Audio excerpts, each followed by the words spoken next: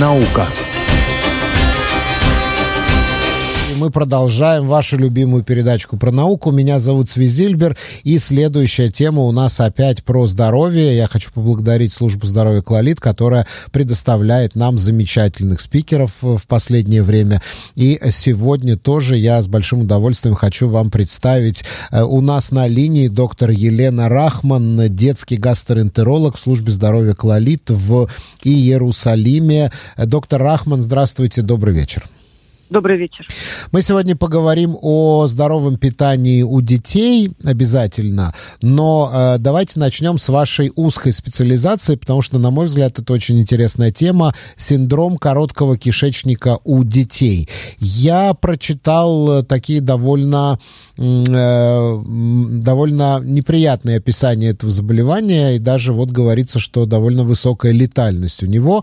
Расскажите нам, что это такое, как это проявляет. Ну, если речь не идет там о резекции кишечника, когда удаляется часть тонкого кишечника для того, чтобы человек похудел, да? Что такое вот этот самый синдром короткого кишечника у детей, как он проявляется, в каком возрасте, как его определить и куда обращаться? Как правило, это дети, которые рождаются прежде срока, это недоношенные дети, которые рождаются на неделе 25-й, даже 24-й. И, как правило, у них есть такое осложнение, которое мы видим сразу же после рождения, там, первые сутки, вторые сутки, когда появляется воспаление кишечника, так называемый necrotizing enterocolitis. Естественно, этим детям удаляют часть кишечника, иногда делают стому, так называемую. Стома — это когда выводится одно отверстие кишечника выводится на брюшную стенку, а вторая остается внутри. Когда они немножко вырастают, дети, тогда можно эту стому закрыть и попытаться кормить ребенка полностью, не используя такие вот современные методы питания ребенка, как внутривенное питание, так называемое Total Parenteral Nutrition, это TPN. Без этого невозможно представить современную медицину в отделении недоношенных. Это как бы обыкновенное совершенно лечение, не какое-то эксклюзивное. Поэтому мы получаем детей, как правило, уже в возрасте 2-3 месяцев, когда уже все эти вот операционные дела закончились, и мы получаем ребенка для того, чтобы вырастить дальше. Вот тут начинаются проблемы, с которыми сталкиваемся в гастроэнтерологии. Как правило, такие дети, они более склонны, у них больше развита адаптация кишечника, поэтому большой процент очень детей, которых мы получаем с этим TPN, в конце концов у нас через несколько месяцев оказываются без этого TPN. И мы сможем им построить питание до такого уровня, что они смогут расти за счет нормального такого питания через рот и развиваться. Вот это наша цель. У кого-то это проходит быстрее, у кого-то медленнее, но, как правило, процентов, наверное, 80-90 мы все-таки можем поставить на ноги в конце концов, и ребенок идет в школу без этих TPN, без Central Line. То есть это нормальные, совершенно здоровые дети. Давайте теперь разбираться. Значит, все-таки этот синдром появляется из-за резекции, из-за того, что хирургически удаляется часть кишечника. Тонкий кишечник — это зона, где всасываются жиры, усваиваются жиры. Я так понимаю, что не только жиры, да? Но, по-моему, в основном жиры усваиваются в тонком кишечнике. То есть, таким образом, можно сказать, что ребенку недостаточно будет питательных веществ для того, чтобы развиваться нормально. Да, безусловно. То есть поначалу цель обеспечить рост ребенка любыми способами. Питанием через рот, внутривенно. Это не имеет значения. Поначалу это не имеет значения. Конечно, мы сразу с первых, дней жизни пытаемся его кормить, потому что вот это питание, которое получает через рот, оно выполняет трофическую функцию до слизистой. Что это значит?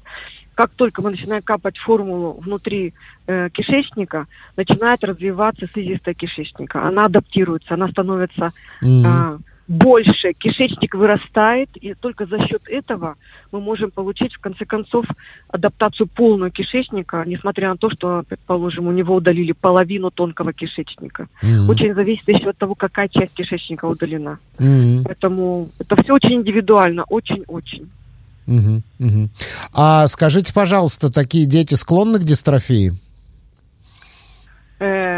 это тоже как часть нашей проблемы, потому что, конечно, мы иногда, если мы видим, что ребенок, 2/3, предположим, всех калорий получает через рот, и осталось немножко, совсем немножко добавки из внутривенных инфузий, что мы делаем? Мы пытаемся просто закрыть этот лайн, не использовать его, не давать ТПН и посмотреть, как он растет.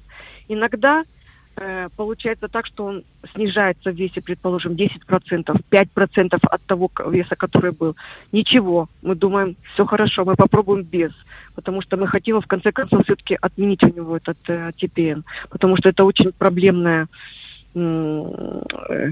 процедура для семьи, для ребенка, для самого. Поэтому лучше он пусть на 5% меньше весит, то только будет без ТПН. Давайте мы перейдем к здоровому питанию у детей. Здоровье питания у детей.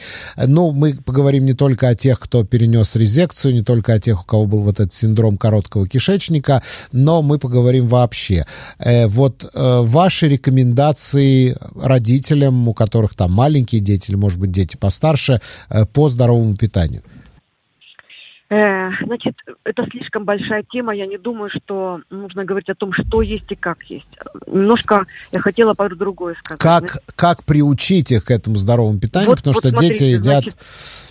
Как правило, мы получаем детей в нашу клинику гастроэнтерологическую иногда в очень запущенных ситуациях. Например, это просто история из моей клиники на этой неделе. Значит, принесла мама ребенка, 9 месяцев, девочка ест только во сне. Вот это во проблема. Сне? Во сне, только во сне ест ребенок. То есть мы не можем ее накормить какой-то твердой пищей. Мы не можем ее приучить к столу, что называется, и давать ей пищу, чтобы она сама ела. То есть это очень патологическое состояние. Иногда достаточно 1-2 визитов, чтобы родители поняли, что надо делать. Вот это одна из ситуаций, когда надо срочно обратиться к врачу. Иногда это педиатр, иногда гастроэнтеролог. Педиатрам все-таки некогда заниматься этим проблемой. Поэтому, пожалуйста, обращайтесь сразу же к гастроэнтерологу. Еще что, например, не в состоянии, ребенок ел блендер все время, 5 месяцев, 6 месяцев, год ребенку, 2 года, а он продолжает есть все время блендеры. Это тоже проблема, потому что ребенок должен давно уже начинать есть твердую пищу, жевать ее. Вот этого навыка у него нет. Если мы эту проблему упускаем с возраста 6, 9, 10 месяцев, потом это вернуть обратно очень тяжело. Вот это основные проблемы, когда даже не что, а как надо давать ребенку. Обычные рекомендации, чем кормить здорового ребенка, это все делают Патхалав, медсестры. Единственное, что я хотела сказать, все-таки ребенок рождается с инстинктом сладкой еды и соленой еды. Поэтому, если мы начинаем со сладкого или соленого, потом очень тяжело начать ему вводить здоровую пищу. Значит, как правило, в 5-6 месяцев, пожалуйста, начинайте не с фруктов, а с овощей. Как можно меньше соли внутри. Быстрее добавлять мясо ребенку. С 6-7 месяцев уже можно давать мясо. И фрукты давать только тогда, когда вы построили полный объем 150-180 грамм овощного пюре с мясом, и только тогда давать фрукты. Вот тогда ребенок будет воспринимать и вкусную, и невкусную еду, и не будет отказываться от овощей. Вот это очень важно, по-моему. Вот это очень важно, по-моему, чтобы не подсадить ребенка на соленое и на сладкое, что потом, в конце концов, сформирует его вкусовые пристрастия. Он будет любить джанк-фуд, он будет любить вот эту фабрично переработанную еду с острыми такими, яркими такими вкусовыми ощущениями, очень соленую, очень сладкую, очень острую и так далее, и так далее. И вот очень важно то, что вы сказали. Скажите, пожалуйста, а если ребенок долго питается жидкой пищей, не ест твердую пищу, не жует, это в конце концов может сказаться на том, что он просто не будет говорить, потому что не развивается челюстной аппарат? Да, это может быть, поэтому наша задача как можно быстрее приучить ребенка к нормальной еде. Даже это другая проблема, еще не столько говорить, а иногда даже, знаете, затормаживается развитие, то есть так называемый период self-feeding, когда ребенок берет сам и кладет себе в рот еду. Это тоже очень важный механизм. Это такая моторика мелкая моторика, без которой тоже не может быть развития речи. То есть все это настолько взаимосвязано в один клубок, что невозможно отделить одно от другого. Ребенок должен нормально развиваться поэтапно, все в правильных промежутках времени. Главное не упустить момент, потому что иначе будет очень потом тяжело вернуть это время. Угу. С каких овощей вы советуете начинать? Какие овощи прежде всего, лучше всего, скажем так, или практичнее всего вводить поначалу в рацион ребенка? Овощи самые обыкновенные. Картошка, морковь, кишу, это как сказать? Кабачок, да.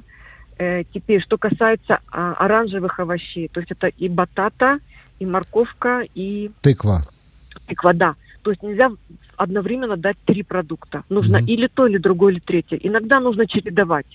Не очень увлекаться бататом, потому что... Он очень сладкий. Сладкий, да. То есть не начинайте переводить ребенка овощное пюре ему на сладкие рельсы. Поэтому его как можно меньше давать. Вот. То есть это надо давать в виде пюре, и кабачок, и тыкву, и все остальное, да, тоже в виде пюре. Тыква, она тоже сладкая, в общем-то. Да, поэтому один из этих продуктов можно дать, ингредиентов, да, но не все сразу, не все одновременно. Огурец, помидор. Так, значит, огурец без шкурки даем ближе к году, потому что до года мы вообще свежие овощи не даем, только в виде вареного пюре какого-то или супа, да. Да, еще забыла сказать, что как можно раньше начать ребенку давать пищу такую, знаете, размятую вилкой. Не блендер, как каша, а размятая вилкой. Две причины. Во-первых, вкуснее. Во-вторых, он должен уметь обращаться с этими кусочками. Не обязательно ждать, когда у него будут зубы. Он может перемалывать эту еду и челюстями. Нет никаких проблем дать ему размолотую фрикадельку вилкой, да, и он ее прекрасно может съесть уже в 6-7 месяцев. Вот так. Можно ли давать острое? Можно ли давать лук? Нет. Нельзя. Лук можно варить бульон с луком, потом его выбрасывать. Можно в фрикадельку положить лук. Никакие специи мы до года не даем. Немного очень соли, очень немного, чтобы только было более-менее вкусно, потому что просто пресная еда, ребенок может отказываться от нее тоже.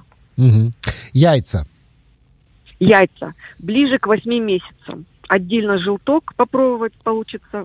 Твердое яйцо, твердо сваренное, да. Значит, все нормально прошло. Белок, потом все вместе смешивать можно. Но до года, пожалуйста, не давайте никаких шакшуку, чтобы не ели дети. Омлеты нет. Это должна быть обязательно либо такая, знаете, бицами кушкеши, чтобы было все внутри прожарено. Все хорошо сделано. Но жареную пищу можно давать? Нет, нежелательно. Нет, нежелательно. Нежелательно. То есть варить яйцо?